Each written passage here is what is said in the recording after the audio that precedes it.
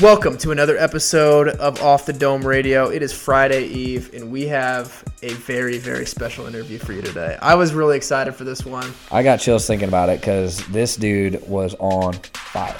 Yeah, we have Tim Roberts, who is the founder of TrustPoint, which is a sales training company. So Tim and his company, they're not just a typical sales training company. He identified it as right brain infiltration. So he gives his company, what they pretty much do is they get into the psychology, motivation, and behavior of CEOs, sales managers, sales personnel. And he takes companies and he understands what they're doing, and he brings them to a higher level of how to truly connect with their salespeople, truly connect with the customers they go after.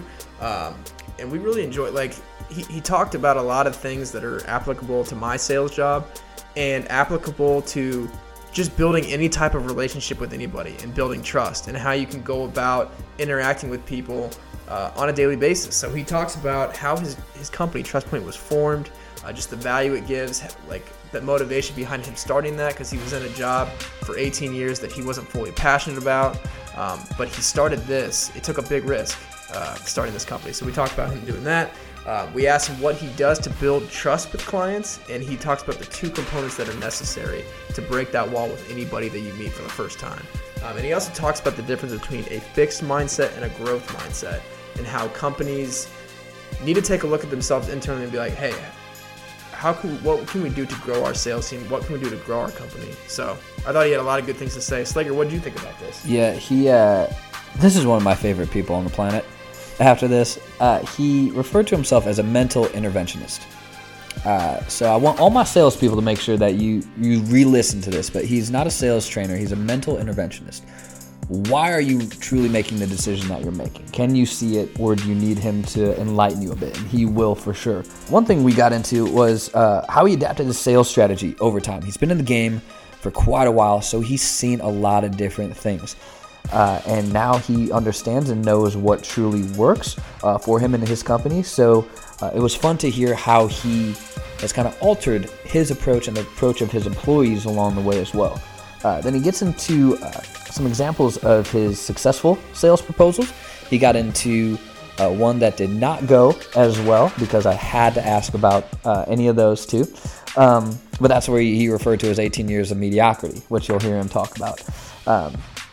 And talk about how you should always adapt your style depending on the type of person you're speaking with. So you need to change your communication style. You're not going to always be able to communicate and connect and build relationships the same way with different people. And finally, he gets into what a healthy relationship between sales management and personnel looks like. And this was a great question that my Tim asked. I'll refer to him as my Tim. Asked Tim Roberts is, how do you build that healthy relationship? Because in a lot of jobs, not just sales, it seems that there is a big disconnect between the manager and the person under them. And it's like, oh, they shouldn't be managing. So how do you build a healthy relationship? And it's also, he talks about understanding the DNA of good and bad salespeople and the importance of lifelong learning. So we really connected, Tim and I connected with Tim on just our simple slogan of naturally curious. Tim Roberts was a big fan of that because he believes being naturally curious drives the lifelong learning, which drives you to be the successful person that you are envisioning. So if you are not constantly learning, you are stagnant. You are not growing. So back to the growth mindset that he was all about. So this interview was electric. It's a very high caliber level of thinking due to Tim Roberts joining us.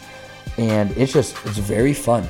It's very fun because it's applicable, and it's applicable to a lot of things outside of sales.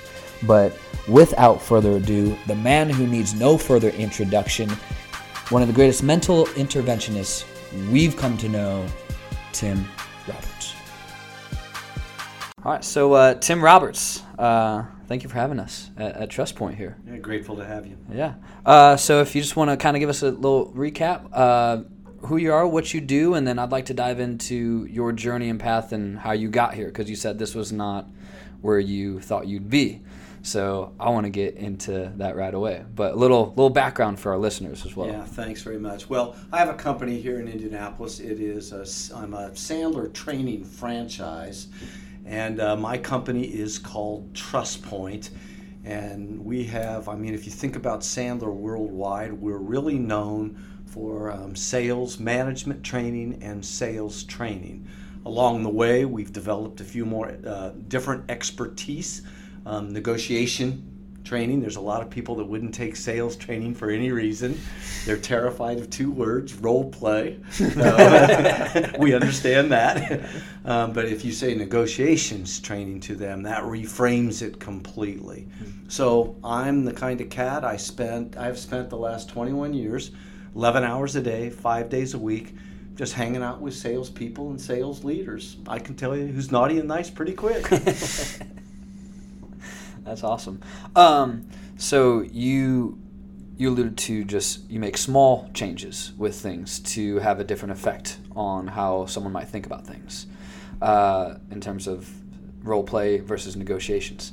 How does that play a big part in what you do daily then? Well, there is a gentleman in the UK. He's a performance manager. His name is Sir David Brailsford. It was David Brailsford. He has a concept called the aggregation of marginal gains. We're paid to understand the DNA of best-in-class sales leaders, sales organizations, sales people. But where I really win is if we can discover something they don't know about themselves, that the manager can't figure out about one of their performers or a group of their performers. On a sales team, imagine there's 10 people on a sales team. It could be 1,000, but imagine 10. There's typically 2 that are really good, the winners. Law of opposites is in effect. 2 that are not so good, the losers. And then there's a group that is the movable middle. And we refer to them actually as at-leasters, and it's because their belief is, well, at least we're not those guys down there. and it's not that anybody is good or bad, it's that the leadership hasn't figured out something about them that they might not know. Small gains. Is it a piece of head trash? It's probably not a technique. Is it a belief they have? I'm not allowed to call on the top. I've got to earn the right to get past purchasing. What is it? So we're people who are really paid to discover. Think of the self-awareness piece. Most people really aren't in full awareness about what their strengths and weakness and the gap in between is. We're sort of paid to figure that out. Gotcha. So it's the small things, real small. Yeah. What are some of the more common things that people don't normally know about themselves? Is there anything that you find that's more prevalent across the board, or does it just depend? Well, it depends. Yeah. Some people find out going through our program that they hate sales with all their heart and soul. And welcome to Sandler. Yeah. No, and we're more than happy to help them find themselves. We've got some great success stories in that regard. But it is different, and I'll tell you why, Tim. I have done personally like a little over 2,160 one-on-one 2-hour interviews. I'm really paid to figure out the DNA of best-in-class performers. And what I do is I take them back in time to age 6. Guys, if I can figure out who you were at age 6, I can tell you with some clarity how you will sell, manage, lead, or serve to this day. And that's because people talk in codes, filters, and patterns.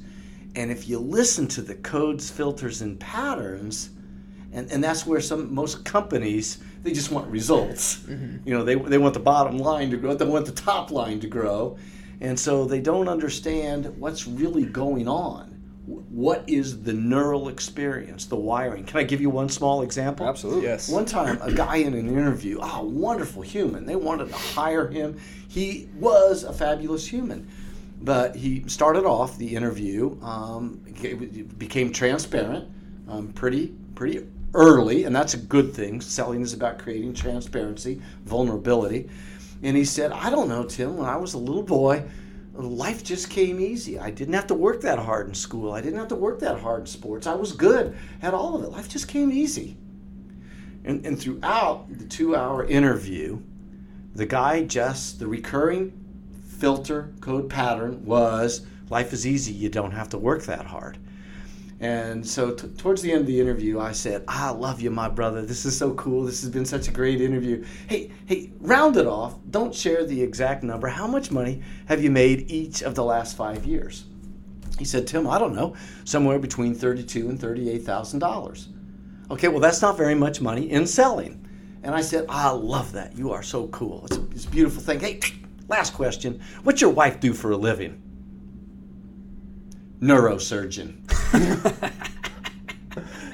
Okay, so guess what? I mean, he has found Sugar Mama. Mm-hmm. Mama found a little boy that she could take care of. Life is easy, and he's not going to work hard. And so I called my client and said, please, he's a wonderful human, but don't do it. And they said, Tim Roberts, you're wrong. This guy has wonderful human skills. He is the best. He's going to build great relationships. We need a relationship specialist. And I said, he is going to give your company a great name, but he's not going to win new business. They had to let him go 4 months later. Does that make sense? Yeah. I mean, life is easy. He doesn't have to work that hard. And so when they said, you got to go out and hunt and make sales calls every day, it's not his thing. Wonderful human. I would never judge him for that. But in his role as a salesperson, the code, the pattern is life is easy. You don't have to work that hard. Those are small things that people are going to miss. And then if I can flesh those out and then see if we can get them to reframe what the opportunity might be. That guy, could we make him good at sales? Yeah, if we could get him to reframe the idea of life is easy, you don't have to work hard. Now, it doesn't mean you have to work hard, but you have to work. Right. So this is a very precise niche that you've discovered for yourself. I'm interested how you started to form this and how this came to be for Tim Roberts. I know you said you went to Xavier. We won't hold that against you that much. Go Dogs. But I am interested, if you wouldn't mind taking us back a little, how you got to this point. Because when we talked on the phone the other day, I was very fascinated with what people hire you to do. But how does someone create that type of niche? It wasn't what I wanted to do. I really was a little boy. When I grew up, I wanted to be the President of the United States. I don't wish that anymore. But I wanted it for justice and public service. That was my motivators. And I got on Capitol Hill at a very young age. And just public service and justice. Well, I found out what this political thing really means. And it turned out I worked for a bad guy, and by bad guy I mean verbal abuser. He beat me up every day of the week, 7 days of the week for a couple years, and I just came home. I came back to Indianapolis a broken man. I mean, self-esteem was whacked, and my father said, "It's not much, but I'll give you a company car and a weekly paycheck." Well, the company car was a Mercury Zephyr station wagon. Gentlemen, for a 26-year-old, that's not a swagmobile. So I was going to be in a little bit of trouble there. And I started selling for my father. And I have to tell you something. I lost 18 years of my life to mediocrity. I started making money, so I thought I was good. At age 42, my father said, "You've earned the right. You are now going to be president, CEO of the company. Here you go. Have a good life." And I said, "Dad, I quit. I'm leaving." And he said, "Well, what do you mean?" I go, "We got two brothers here. They can do it. I hate this." And he said, "What do you mean you hate this?" And I said, "Dad, I hate selling with all my heart and soul. I hate salespeople, and I dream of buyers going down in a fiery plane crash every night of the week." And then I didn't know what to do. I left, and I didn't know what to do. And guess what I found out? I got nothing. I'm not a lawyer. I'm not an architect. I'm not an engineer. What am I going to do? And I thought the only thing I could do was sell. And then I thought, reframe it. What if I saw selling differently? What if I viewed it as honorable? What if I learned how to do it the right way? And I came across this ad for Sandler training. It was called the Sandler Sales Institute at the time. And my first thought was, oh boy, I could be Tony Robbins.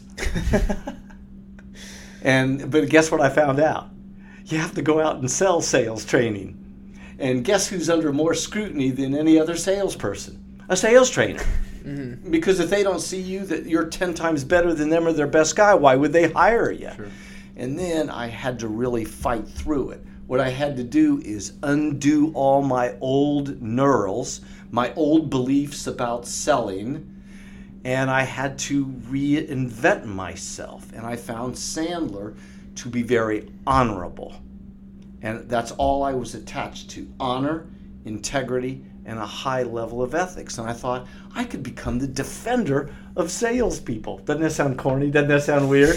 But I thought if I see it as honorable and I bring honor to the profession, maybe this could be an experience. Now, the first 3 or 4 years were hard for me because I still had my old traditional ways of selling lots of features and benefits, doing all the cheap stuff, quality service, expertise, all the same thing everybody else said. And so how did I start doing things differently? And that's when I learned that, wait a minute, I'm not in the sales training business. I'm in the mental intervention business. So I went through a 2-year certification in Gestalt therapy. And then later on I took another year of that because I wanted to know how they did it. How does a therapist do an intervention? Because I found out that you could teach a lot of salespeople. I mean, maybe if you know what's holding them back. And what holds them back is messages mom and dad gave them when they were children.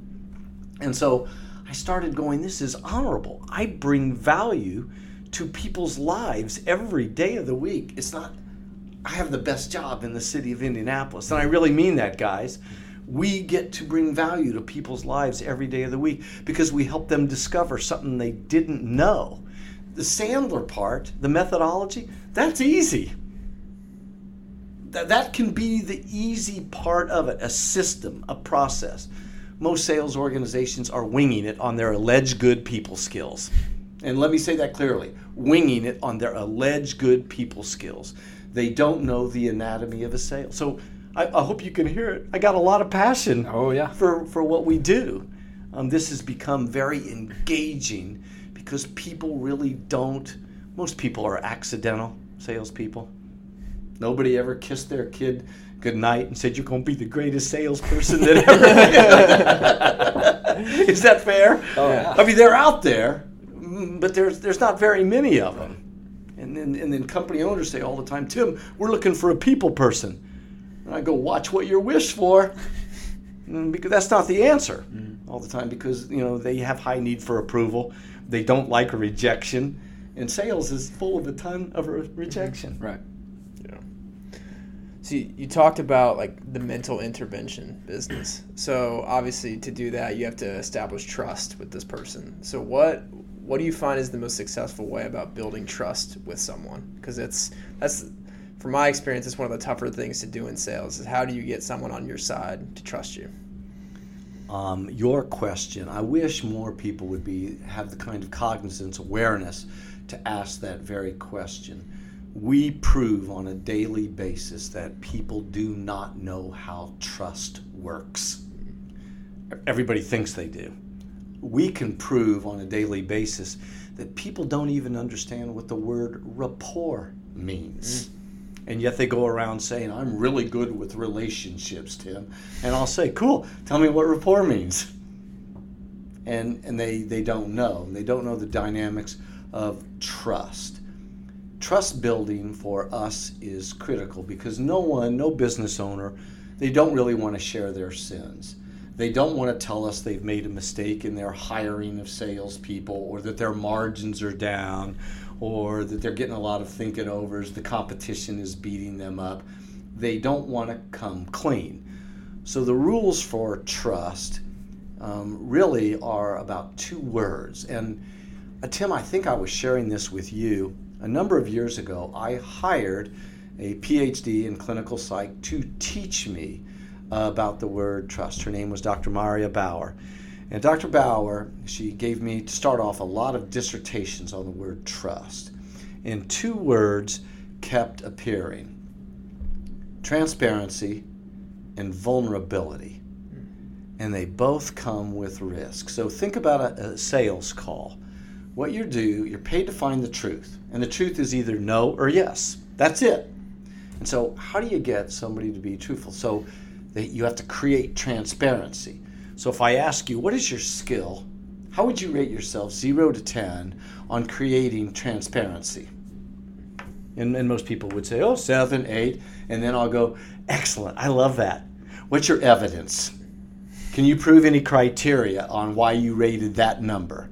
And then they go, well, it could be 3 or 4. I'm sort of just guessing there.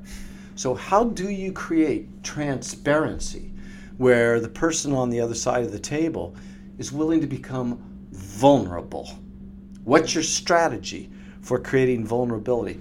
Can I tell you something? This is the truth. Our team knows this here. 4 grown men a week cry in this office. And it's been that way for a number of years.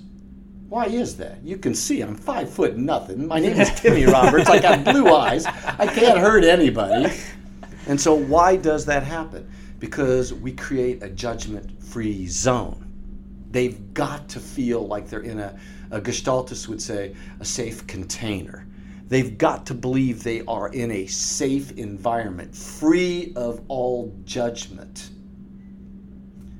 And so once transparency happens, then vulnerability happens. We know there's 2 rules. No one on earth likes to be sold. Is that fair? Yes. I mean, think about it. If you go to the department store on Saturday, the clerk comes up and says, "Can I help you, sir?" What are you going to say? I just say, "No, I'm just looking around." Just looking. Yep. And you might even put your hand out like that, which is like you're pushing their energy field away. Right. You're getting too close. Stay back. Yep. You can almost feel the pressure. So in selling, how do you get rid of all that pressure? The second rule is people would rather stay tethered to the devil that they know. For so many people, their number one challenge is getting their prospect to fire the company that they work with right now. That's not an easy thing to do because that means that owner is going to have to sit across from somebody else and fire them. And it might be a 10 or 15-year relationship. How do you fire a 10 or 15-year relationship? Well, some people are cold and can do it very easily. And then for most people, it's very difficult, so they won't have that conversation. So to create trust, we're also paid to have the tough conversations. Think of the book, Fierce Conversations or Crucial Conversations. I'm paid often, every day of the week, to look at a president or CEO, VP of sales, and say, "I don't know, I think you're the problem. Can we talk about that?"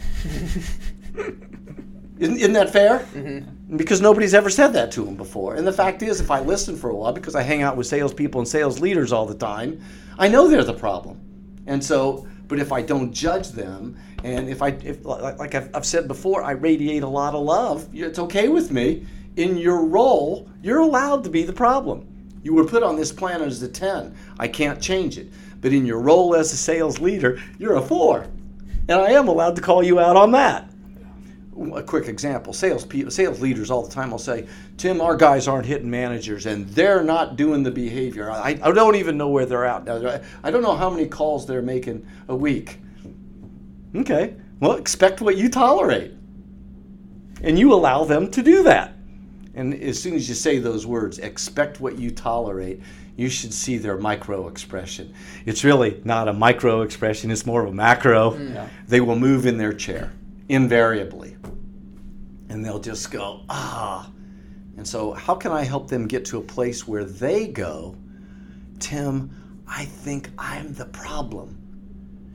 In a conversation, for so many salespeople, they often get down to, how much is this going to cost us? Or we got to have the lowest price.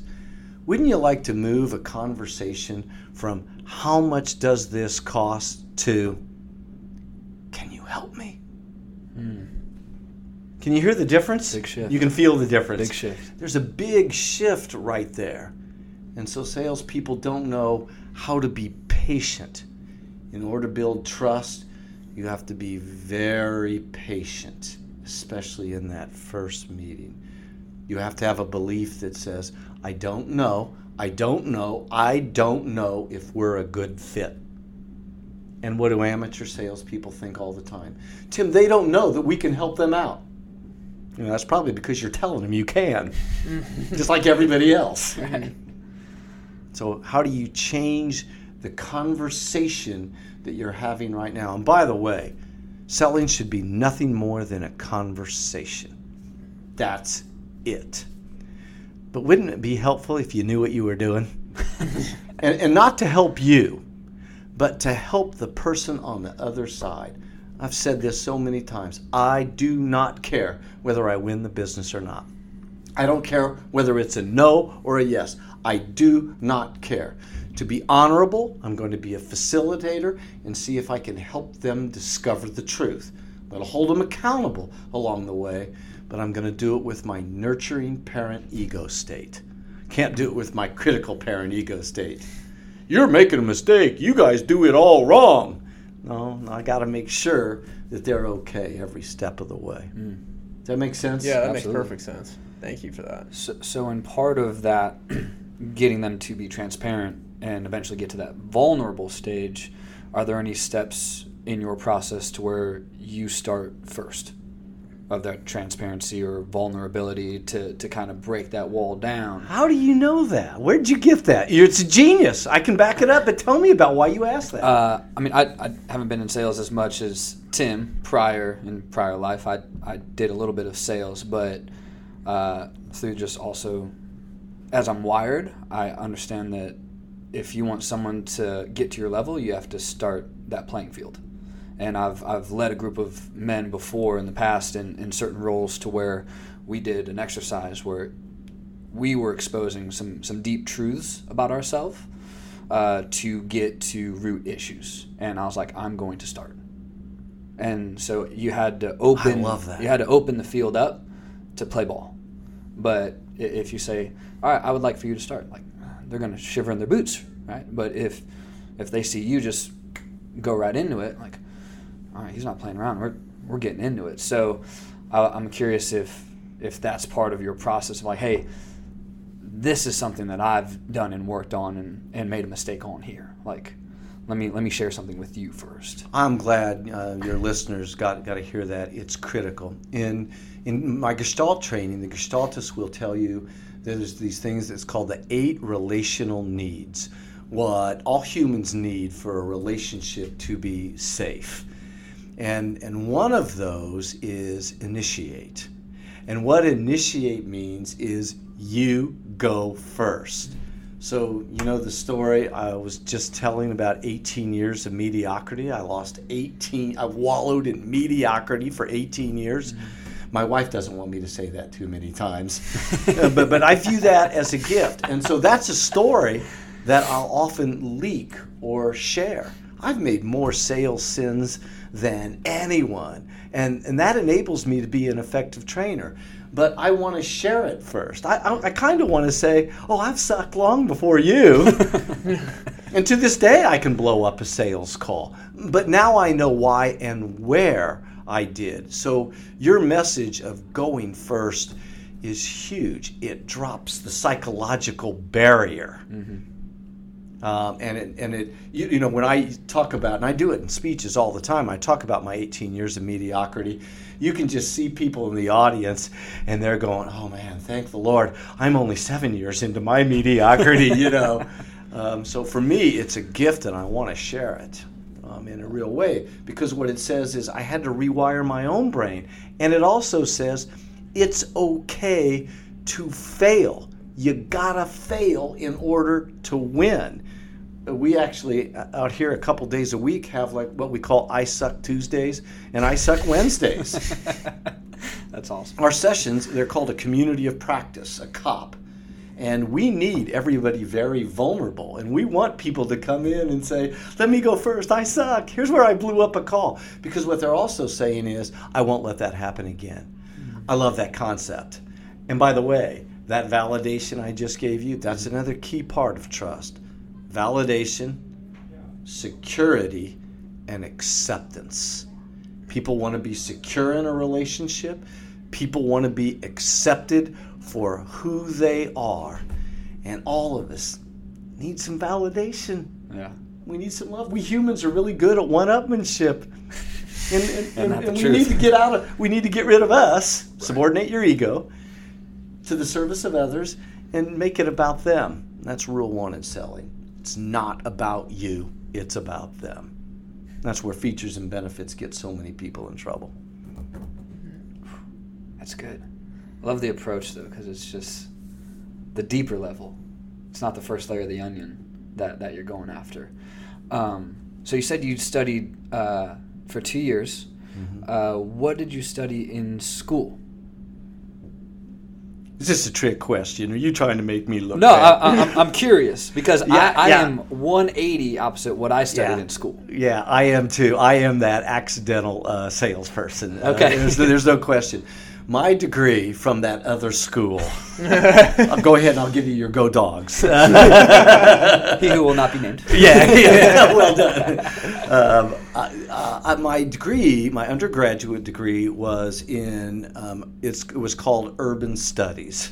Okay. And it was an offshoot of political science because I told you at a very young age, 7th grade or something, I wanted to get into politics, or what I called public service at the time. Mm-hmm. I thought that was very honorable. And so everything I did was going to be about how do you plan cities? How do cities work? How do people work? What is all the... So it was an offshoot of political science. And then I started to work on my master's at the University of Dayton. I can say that name. Is that okay? Or probably still Go Flyers. Yeah, go Flyers. Yeah. In public administration. Okay. But then along the way, I started working for this congressman. So that sort of stopped everything. So how has what you studied in school on paper helped you to this point now? I mean, you had your time on Capitol Hill where it kind of broke you down. You had to rebuild. How does that fuel into today? Well, of studying the poli-sci and doing that. It does, and I will tell you, from Xavier, I am a classic 2.67 guy, and so I worked more on emotional intelligence than I did IQ, more EQ than IQ, because I wanted to do people things and leadership things. I'm a guy very truly that suffers from HNA, high need for approval. And that it's a good thing, it works for you, and it's a very dangerous thing. But that liberal arts approach to life sort of gave me continuous learning as a core value. And so in the world of sales training now, it is still about continuous learning. We find all the time that people are in sales. And so I can ask, what was your favorite sales book that you ever read? Okay, you're going to see people start squirming in their chair then. And so I'll say to the company owner, well, cool, where's your sales library? Is it up on the second floor? Or is it down the hall? Where's that at? And they're just sitting there going, nothing. Well, people will develop a fixed mindset.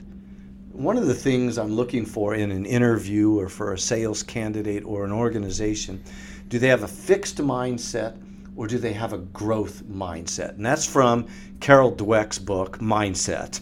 And it's a very powerful study. What do people show up with? And there's a lot of companies that really have a corporate culture of fixed mindset. This is the way we do it. And continuous learning, a growth mindset. Keep the disruptors nowadays, there's a lot of companies that have a picture of Amazon on their wall. And what that says is Amazon can get into our business, can get into your business, into anybody's business they want, unless you have an innovative disruptor mindset. So for us, if I go into a meeting, I really got to get that owner to go, I didn't see sales like that. I didn't see sales leadership like that. Now they're starting to think again instead of just continuing to do. So the background from political science, all those things, no, it was just about, I was taught how to learn and think differently. Imagine looking at a city. It's what we have to do in our great city of Indianapolis here. How do we look at road, streets differently? How do we look at crime differently than we do? How do we look at education differently than what we've been doing? Mm-hmm. And that's in my view, that's the only way we're going to pull out of it is disrupt what we're doing right now. Is it effective? Yes. Can it be more effective? Absolutely. That's good. That's powerful stuff. Yeah. Tim, I wanna go back to when you were in sales. You said for 18 years you worked as a salesperson. Is that what it was? And you said mediocrity. You changed the way you sold as you went into Sandler. What would you go back and tell yourself if you were starting on that day one as a salesperson? What would you tell yourself now? Like, what did you learn from that? How would you have done things differently? Everything. I've said this a lot. I wish I had every single sales call back. Really? I want a complete do-over because I did not understand how it works. My sales strategy, based on this psychological condition, high need for approval, was this. If they like me, they will buy. My father, who owned the company, said, Tim, the customer is always right. So guess what my belief was? The customer is always right. And so the customer would say, we need the best price. Okay, I'll get you the best price. Or I would go in and do the cheap stuff like looking on the wall, see if there was something I could relate to, and then I would start talking about that to see if I could develop some common interest. And I would get them talking. I would feel really good subconsciously. They like me. This conversation is going good. And then at the end of it, they would say, Tim, I've only got about 10 minutes late. What do you got? And I would hand them the brochure and start telling them quality service expertise and all the cheap stuff. They would say, great, we love you. Can you shoot me some prices? Bam, shot them some prices. And then they would go into the witness protection plan. Gone. Hidden, ghosting me. Voicemail jail, however you want to call it. Voicemail jail. I love I've never heard witness protection. I'm going to use that. Yeah. Awesome. It's the truth. It resonates with a lot of salespeople because they'll just roll their eyes. I know 20 people who are in the witness protection program right now. And so we have a rule here at Sandler that says you can't get mad at somebody for doing something you didn't tell them they couldn't do. So one of our steps is what we call an upfront contract, gaining agreement as to how a meeting will flow or what will happen, giving them permission to say no, or exploring their decision-making process. Here's the bottom line to answer your question, Tim. I didn't understand what the word qualify meant. I don't think to this day that salespeople are good at qualifying their prospects. They're happy if they get a meeting. And they believe that the burden of proof, and buyers believe this, the battle in selling is always the same. The battle of beliefs. What the buyer believes about salespeople and what the salesperson believes about themselves. So if we think about what do buyers believe about salespeople? They believe that you're going to lie. They believe that you're greedy. They believe they don't have to return your emails. They believe they don't have to return your calls. They believe that they can cancel a meeting anytime they want. They believe that they have all the power and all the leverage. Is that fair? Mm-hmm. We see it all the darn time. Okay, but if my beliefs are greater than that, I won't let it happen. So instead of the burden of proof being on me to prove that I'm a great sales trainer or I have a great widget or a great product or service, isn't some of the burden on them to prove that they need me, that they're willing to fire their current relationship, that they have a real problem that they need to get rid of? So when you go in there to qualify at Sandler, we call it pain. Do they have evidence of pain?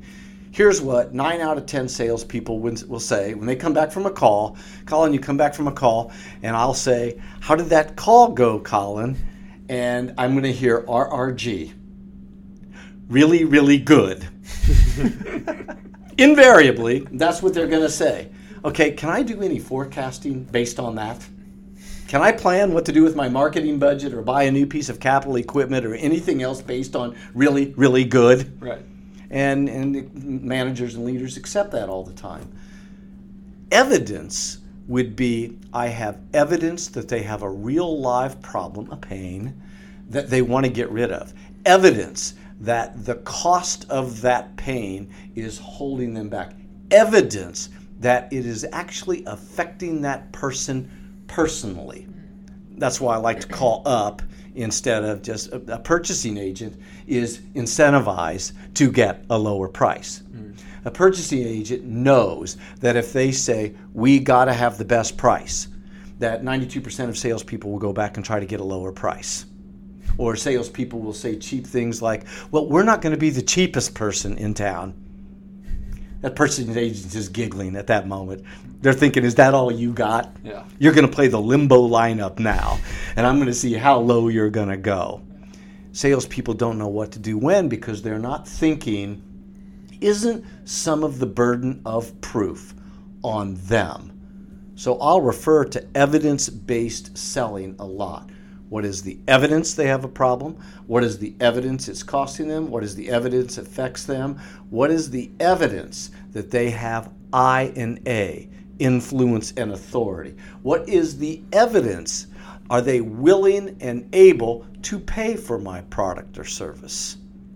And there's a big gap between willing and able. They may be willing but not able. They may be able but not willing. And so what are my beliefs about money? What are my beliefs about where I call? Do I call down here or do I call way up here? You should be spending most of your time. I don't refer to the C-suite very often. I refer to it as the D-suite, the decision-making suite.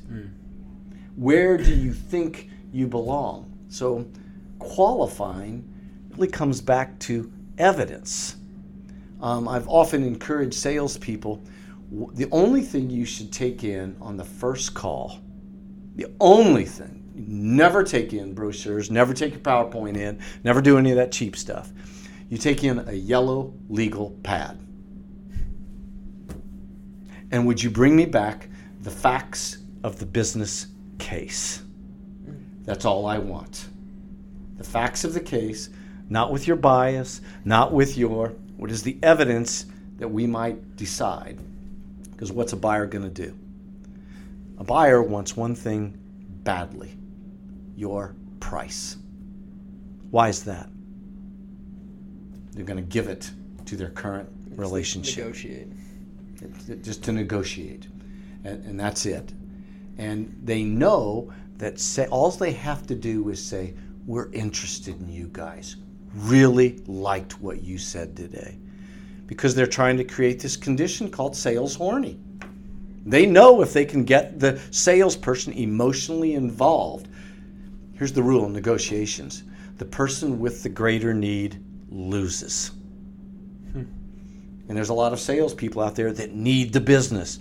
I got to hit my quota. I'm behind. Whatever it is. Boy, does that give the buyer all the leverage in the world. So how do you mitigate that?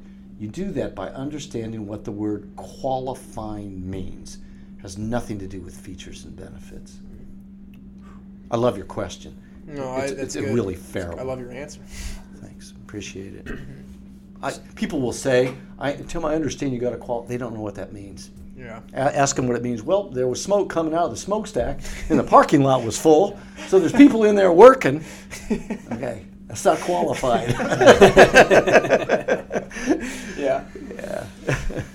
So, Tim, you did just kind of allude to some changes that you've made throughout your sales experience. I'm curious in how you've, in other ways, adapted. You've been in the sales game a long enough time to see it change in a lot of different ways. So I'm curious in what are some of the major ways that you've seen the sales game in general change, and how have you adapted your approach and business to alter to that as well? Another great question from you guys, and I'll tell you why, because it has changed so much in the last 5 years. And when I look at the next 2 or 3 years, artificial intelligence alone, the technology changes. There's a number of companies that can do amazing things. Now, do I believe that salespeople are going away? No. Great salespeople, people that know what they're doing, are not going away for any reason. Heck, is my own business very vulnerable? The way people learn now. Sandler, we understand that instructor-led training still leads, but we understand that there's things called learning software, and there's a lot of companies develop sales training software, and then now there's this space called micro-learning. There's a younger group of salespeople that are coming up now. They're all going to be rock stars, but they don't want the textbooks. They're not going to sit there, what is all this? What do you take notes? What is that? They're not getting that. They're looking at their phone and they're going, do you have the role play on this phone? So the changes that we make in technology, the changes that we're making in communication are hard. Here's a bigger piece though. Decision making has changed greatly because of technology.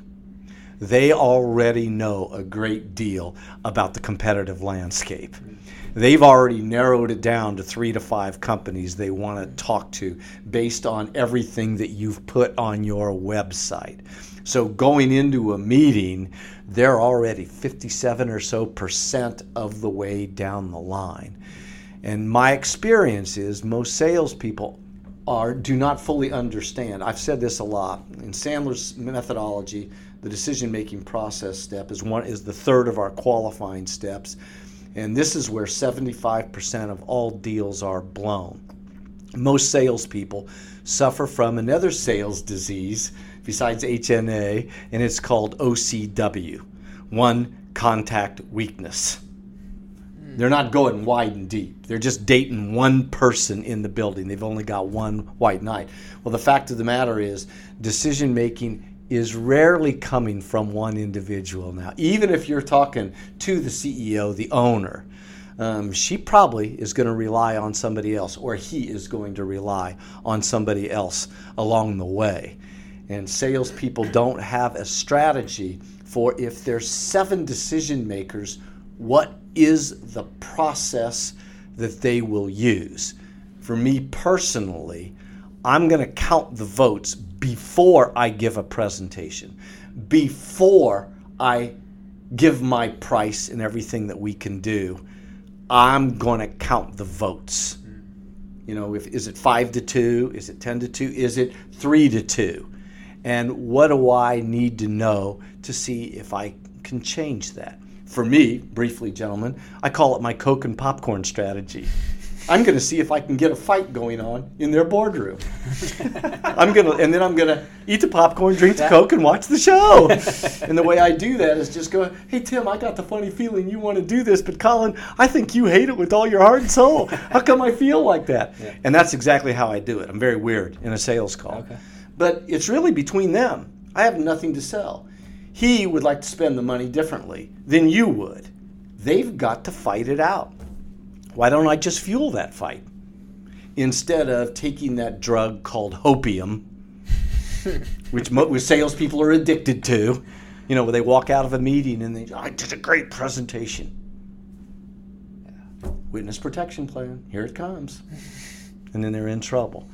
Do they know exactly when, the date and time, they will get their no or yes? I met with a prospect this morning. I can tell you my no or yes is coming Friday, August the 2nd at 11 o'clock, and they're going to call me because I don't chase anybody.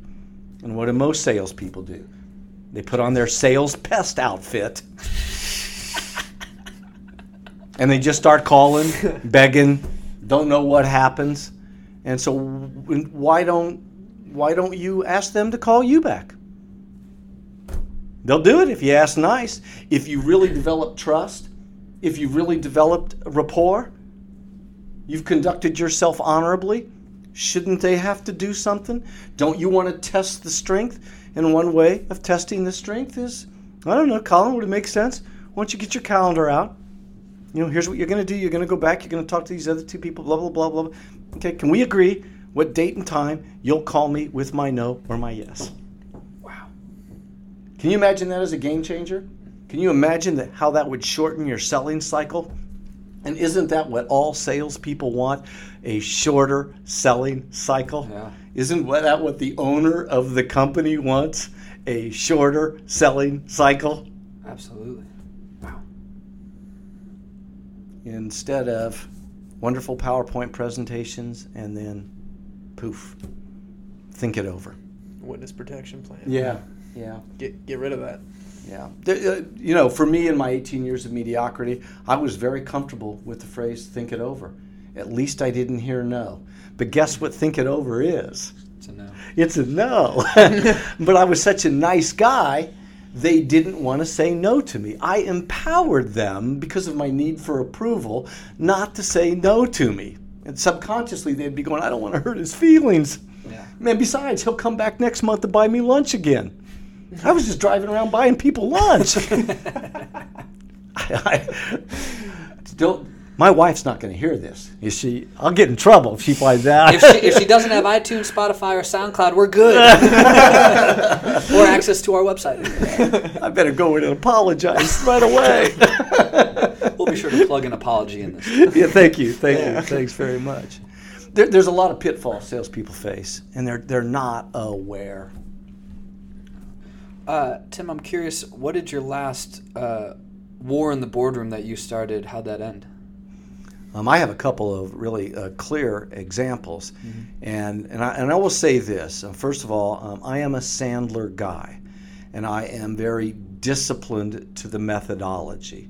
If you watched me, if you had a hidden camera, if you're a fly on a wall and you watch me in 10 calls, you would say, my gosh, he does the same thing every time, and they have no idea what he's doing because it's a conversation. It's usually third or fourth week out here in our program, somebody will look at me and go, hey, you did that to me. And so I'm thinking of one in particular. Permission not to say the name. Oh, absolutely. Is that okay? Yeah. I was told at the start of the meeting that the votes were 5-2. And I knew the two players, and I knew very much why they were not going to vote for me. It was a political battle on the inside. When I got to the meeting, there were 18 people in the room.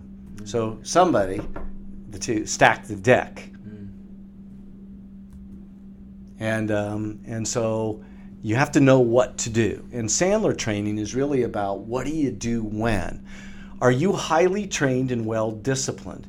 Most salespeople, they don't practice their craft. How many hours a day do you spend practicing the skills that feed your family? So here at our place, our performance center, we are practicing what do you do when. So I walked into the room, and immediately I just started thinking, okay, I got to dance with Sandler. What am I going to do? And so the first thing subconsciously, unconscious competence, I think the pros would tell you, came to my mind is how do I divide and conquer? How do I get the spotlight off of me and get them talking? And how do I set an upfront contract at the beginning that says, hey, everybody, this is so much fun. 18 people here. This is great. Let's all agree at the end of this meeting, if I haven't piqued your interest, if you hate my guts, if you want to throat punch me, that you say no. And let's do something else. How about this? Can we agree? I'll go around the room and I'll count. And I'll ask each one of you. We'll do it live. Is that okay if we do that? They wanted a presentation. So I walked over to my computer knowing they wanted a presentation, and I knew exactly what to do. Act like my computer was broken and it didn't work. So I closed up my computer and I said, can we just talk? Can I ask some questions? And I started getting everybody engaged. And I could see that the needle was moving. So at the end of a couple-hour meeting, I said, okay, we agreed. Let's go around the room. Let's talk about it. And I made them all give me the vote. So I know the social psychology behind conformity. First 7 people said yes. Guess what happens after that? It's picking up the pace. I knew who to save for the last. And that person, he's a man. And so, let's make up a name, Bobby. So I said, Bobby, how about you? And knowing that it was 17 yeses in a row. Wow. And Bobby just looked at me and he said, very interesting, Mr. Roberts.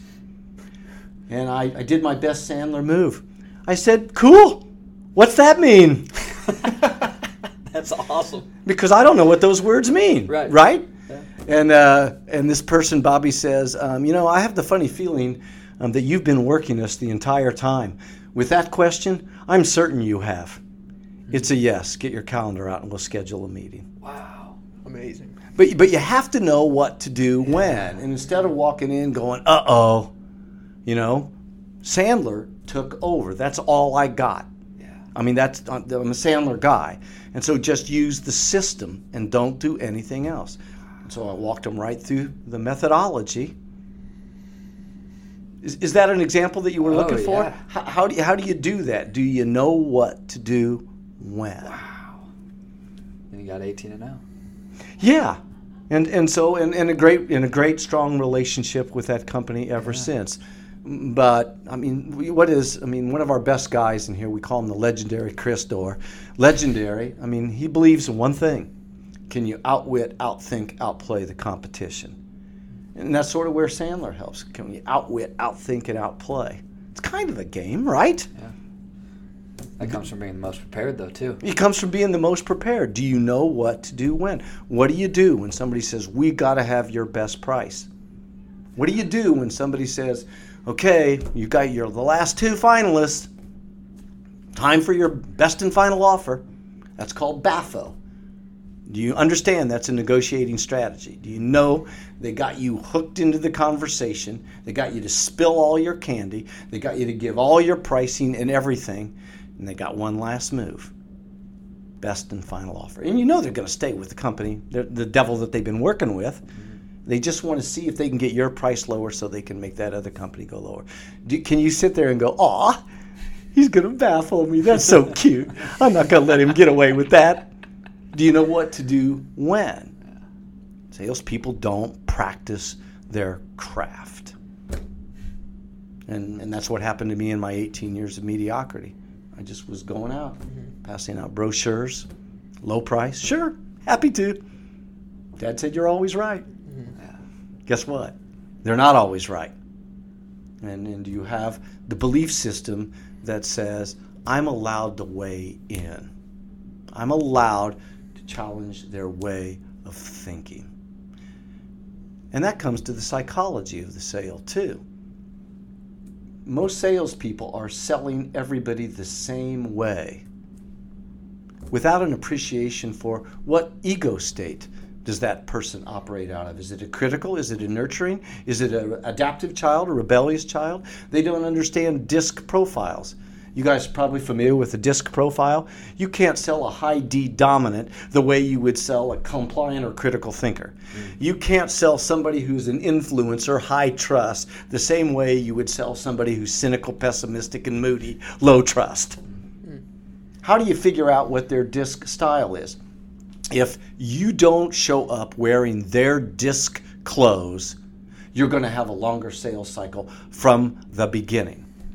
If you don't understand that when you move through like our selling cycle, our 7 steps of our Sandler submarine, they're designed with a therapy called transactional analysis in mind. In this state, do you have your nurturing parent ego state on? In this compartment, upfront contracts, do you have on your adult ego state? Do you know how to, in the decision step, in the end, you've got to make sure the adult makes the decision, not the child ego state.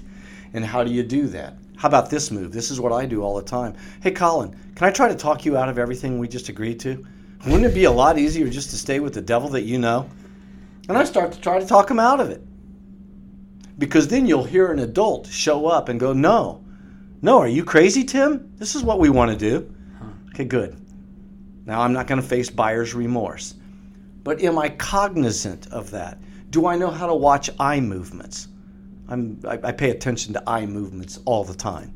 If their eyes are going up and to the left, what does that mean? If their eyes are going to their right ear all the time, what does that mean? If their eyes are going down to the ground and they talk slowly, breathe slow from their stomach, what does that mean? You know, one of the greatest forms of rapport in synchronicity is matching their breathing. Have you ever thought about matching somebody's breathing before in a meeting? Yeah, it's real cool stuff. But you got to practice it. You got to be aware. Sure. You can't sit there and stare at somebody's chest. Right. You're going to get in trouble. And so, are you mindful? A program like ours, and you guys got this, it's not going to be Psychology 101. It's got to be 501 because you're in a human business, a relationship business. And that's where I say people really don't know what the word relationship means. They have no idea what the word rapport means. And it gets them in trouble. So I do have to ask the opposite. Have you gotten stuck in one of those calls too? And stuck means? So you didn't know what to do when. Oh, absolutely. I think I explained to you my first 4 years. Well, yeah. I was blowing calls up right and left. I didn't know if there was a big one when you still knew the Sandler method. If there's one like, man, that's a different one. Like, is there one that sticks out to where it's like that was out of left field? Well, I don't know about left field, but I can recall an instance. I was practicing a Sandler technique called reversing, answering a question with a question. I have a deep-seated belief that no one ever has a real question. They're dying to tell you something, and we just always answer it too quick. So, Colin, you asked me a question. I go, well, that's interesting. How come you asked that? Or wait a minute, there's something on your face, man. Why'd you ask that question right there? And more often than not, they'll say, well, I wanted to tell you that. Well, there was one gentleman I wasn't appreciating high D, dominant, direct, to the point. And after about my third or fourth reverse, he said, son, he called me son. I'm 64 years old. Yeah. He said, son, I'm a very direct person. I want an answer. Okay. The meeting was over pretty quick. I mean, I ruptured contact in relationship. And that's another Gestalt therapy term. If you rupture contact in a relationship, I kind of was playing a game because I was practicing a skill. Reversing should not be a game. It should be done very, very honorably and prudently. At the time, I was just trying to see if Sandler worked. Gotcha. And he called me out. The deal's over. Right. Or there was never a deal. But I was in trouble from the get-go. Interesting. Well, good thing you didn't carry either way. Well, can I tell you the truth? Then I did. Okay. Because I got this thing called a wife that was saying, we need money. You got to win some business. And I just didn't, Fair enough. I was practicing. So I am very proud to have blown up more calls than anybody. I'm very comfortable with failing to win. I'm better now because I took the time to make a lot of mistakes. Learning a new skill, as you guys know, is a neural process. Everything we see, hear, and feel is nothing more than electrical discharges and chemical reactions. That's it. And none of us see the world the same way at all. And often, when we try to learn something new, the neural doesn't form. It doesn't connect. And so we go, this is stupid. It doesn't work. And you got to keep blowing it up. Like a golf swing. You spend a lot of money to the pro, you go out there and you put your next 10 shots into the woods, and you say, the pro's an idiot, this doesn't work. And you go back to your old behavior. But the pro would say, do it again, do it again, do it again. As the Colts take to the football field, pretty soon, practice field, if they're not already there, these guys have been playing their entire life. And what does that line coach keep saying over and over? Do it again, do it again, do it again. They're making tiny mistakes. And what they're trying to do is, can we rewire new habits? And that's where, if a company owner, instead of, Tim, can you fix these people? We got a month. Got to change the numbers in a month. No, we're not going to McDonaldize this process. Behavioral change takes a while. And for me, when I started this business, there was no plan B. That was the first trap. I took all our retirement money, all our savings, and I put it all into this. With Katie's permission, we said, no plan B. You have to make this work. And so, Katie, will you give me permission to blow up a few calls then? She said, I'm willing to do that if you're willing to be all in. And so the clients that we select now, and why we won't take hostages, if they're not all in, that's a recipe for disaster, because we as trainers, we're going to be all in. And if you're only 80% in, or say, we'll give it a try and see what happens, I don't think so. They're going to get a no from me. No college tries. Yeah. Well, what did Yoda say? No try, do. Yeah, right. Yeah. Right. And that's how that's really what our philosophy is here, to be patient, because we're going to bring somebody in who's really good. Mr. Owner, Mrs. Owner, they're going to go backwards for a while. But when they come out on the other side, they're going to be really good at what they do. Patience.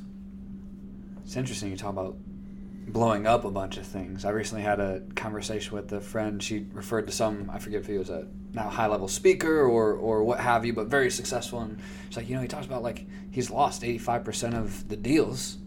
Like, why would I want to learn from him? I go, because he's winning on 15%. He's figured out how to really do it because he screwed up 85% of them. You are so right. You're into it. You got this. And so I was like, why would you not talk? You want a new job here working at my company? My boss may listen. We got to talk off air. Yeah, right. But I have time. Yeah, it's really true. And to view that as a success, the number of salespeople that might say to us, but Tim, I don't want to hear a no. Well, what is that? I just don't understand. And now I don't want to hook up to the old cheap stuff. You got to hear no 9 times before you'll hear a yes. Sure. Oh, I think that's crazy. Sure. There was a book written once, I might still have it over there, called I shouldn't beat up anybody, an author. They were putting their best thought into it. But it was called something to the effect of, you'll never hear no again. Bold statement. Yeah. And yeah. Let me try this. Yeah. Sometimes yes could be under the category of watch what you wish for, because every salesperson probably has a customer or client that they don't like, that they dream of going down in a fiery plane crash. And not me. Why don't I take like-minded people or abundant thinkers? One of our qualifications is, do they have a philosophy of abundance? Do they have a growth mindset? If they don't have that, we're in trouble. You can train the rest. Yeah. If they want to play. Yeah. That's cool. I just like the approach. Yeah. One thing I wanted to ask about, you mentioned earlier in the interview, I want to go towards like sales organizations and the relationship between management and salespeople. You were saying something along the lines of sales managers expect what they tolerate. I wanted to ask you, what is a healthy relationship between sales management and salespeople look like? What do you think needs to be present for that? Yeah, come on, let me reverse you. What do you think it is? I'll answer it, but I want you to go first. I think it starts with communication and honesty. Like, do you understand each other? What you like, what works for you, what doesn't work for you? Really understanding what's going on in your head and communicating that openly. I think that's where I would start. And I think there ought to be a real life strategy behind that. That is right. If you help people get what they want, they'll run through a wall of fire for you. I've often said personal goals trump business goals. And so if I'm the manager, if I'm the leader, if I know what Tim wants, if Tim wants a bass fishing boat more than anything in the world, I'm going to do everything I can to help him grow his sales, and we're going to set aside, say, 2% of the commission on every sales to help him get that. I'm going to personally take him to the bass fishing boat store. I'm going to have him ride in that boat, smell that boat, get all the brochures on that boat I can, because I want him to see, hear, and feel that he is going to attract that into his world. I'm a big fan of the law of attraction. As a man thinketh, so shall he become. And can we get people to think clearly? So to your point, if I can understand and know, create intimacy with my sales team, I'll be more powerful. But then there's another piece. I think sales management underestimates the role of coaching. I think they're guilty of managing. You've heard lots of salespeople say, I don't like to be micromanaged. I'm sorry, the guy just asked you what you were up to today. That's not micromanaging. Yeah. And a lot of people will say that. The role of coaching is altogether different, and great managers should set aside 35% of their time on the coaching responsibility. And so, how do I do my pre-call plan with you? How do I do my debriefing with you? Is it consistent? You know what most sales managers will say? Tim, you just get in the car and ride with me. Watch what I do. Yeah, but see, here's the thing. Tim already hates my guts. And so, he doesn't want to be like me. And I don't even know what I did to be successful, so how can I use that as a strategy? Or they'll want to put on their Superman cape when they go into a meeting. And how can they resist that and just get out of the way, subordinate their ego to the service of their salespeople, and just say things like, what'd you do good? What could you have done better? If you could do it all over again, what Sandler technique would you have applied? I mean, there is a way of having that person discover for themselves. And sales manager often just says, well, here's what I would do in that meeting if I were you. Okay, that's expediency, that's short-term thinking, and that's not going to grow new pathways in a salesperson's mind so that they can perform at their best possible level. So coaching is vastly underestimated. In our sales management program here, we spend a lot of time on the coaching aspect alone. Do you think coaching is what holds sales organizations back the most from reaching their full potential? Or do you think there's other elements in that contribute to that? There's other elements. Do I think that's a big piece? Yes. I don't know if I could put a number, but you know what really is a big piece of it? Hiring. I mean, going with their gut. Yeah. Tim, this guy, he just seemed like he was a great performer. Yes, he was number one on the team selling staple guns. But now you want him to sell a fully automatic, very expensive transmission that costs $400,000 a unit. I'm making up numbers. Okay, to make the switch from selling staple guns to fully automatic transmissions is a very different sale. So things like compatibility. Most organizations don't use diagnostics. They don't have their interview processes in place. They have 1 or 2 meetings, and they go, well, we feel good. Okay, well, let's give it a try. And then 6 months later, they don't understand that it might cost upwards of $1 million. The cost of a bad hire is very, very expensive. And companies think it's, oh no, we just lost, $70,000 on that first year in, the money we paid. There's a lot more that's being lost than that. And the sales that they didn't get, that someone else would have gotten. All those things. And so hiring really does, understanding the DNA of best-in-class performers can really be critical. And those sales, they're good at what they do. They're good leaders. They have a good product or service. But guess what piece they forgot? Sales. Selling. And the reason they hired salespeople, because they hate selling and sales. Now, not all companies. Some leaders were the sales engine. And that's a good thing. But those people often don't know how to transfer what they know. A lot of companies will say, okay, Tim, you've been number one on our team. You're the top producer. So we're going to make you the sales manager. That's trouble too. There's a big gap between being a top performing salesperson and a best-in-class sales leader. A big gap. And that companies make that. That's because they believe, I owe Colin that. He's been here for 18 years. So we got to give him that or he'll leave. Well, if he was going to leave based on that, maybe that's a good thing. I hope he goes to the competition. Right. Along the way. So there's a number of gaps there. But I think hiring is a bigger piece than people are aware of. Okay. Tim Allersmeyer, I have a question for you. How has your view on your sales job changed after talking to Tim Roberts? I think I need to qualify a little bit better after what you said. I mean, the way I approach and the way I'm transparent, I think, is the biggest thing I've taken away of how I'm going to apply. And how I approach talking to someone for the first time, I think I'm going to approach that a little differently as well. So, yeah.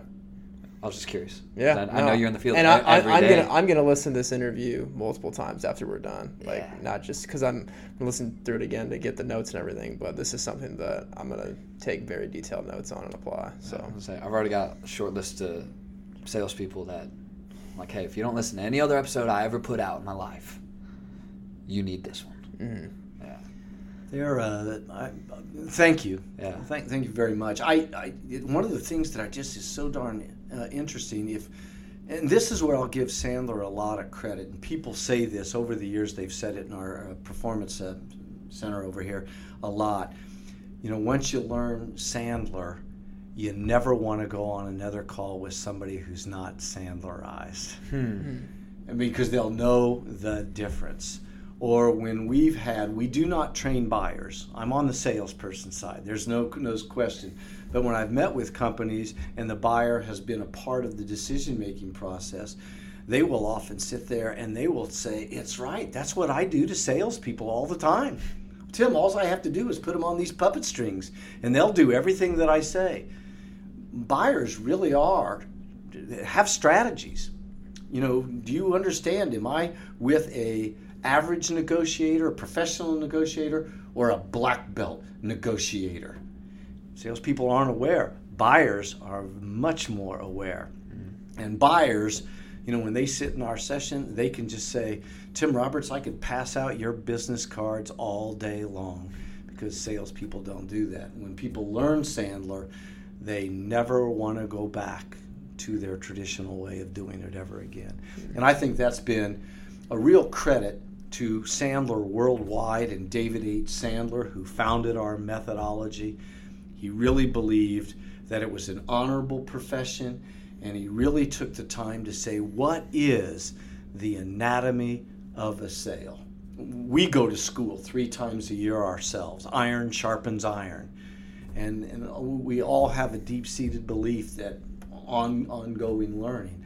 I've been offered lots of jobs over the years. Tim, why don't you just come be the VP of our sales team or help us ramp up this company? You know what my fear is? If I leave Sandler, Sandler will leave me. And I never want that to happen. I'm not going back to mediocrity for any reason at all. Stick in your gut. Yes. And Katie will leave me. The real thing behind the thing. Yeah, the motivation, Proof that there's always a personal impact, right? We got there. Yeah, you guys are better than me. I get it. Tim Allersmeyer, anything else for Mr. Roberts here? Not right now, no. Yeah, I've had a blast. I think I'm good on my questions. Tim, do you have anything else for us? No, I'm grateful. We were talking about at the beginning, one of the things I was intrigued about what you guys do is your own attachment to curiosity. And I'm very driven by curiosity. Curiosity is the attitude that drives the opportunity to contribute. For any salespeople out there that are listening, brothers, sisters, get curious. Thanks, guys. All right. Thank you, Tim.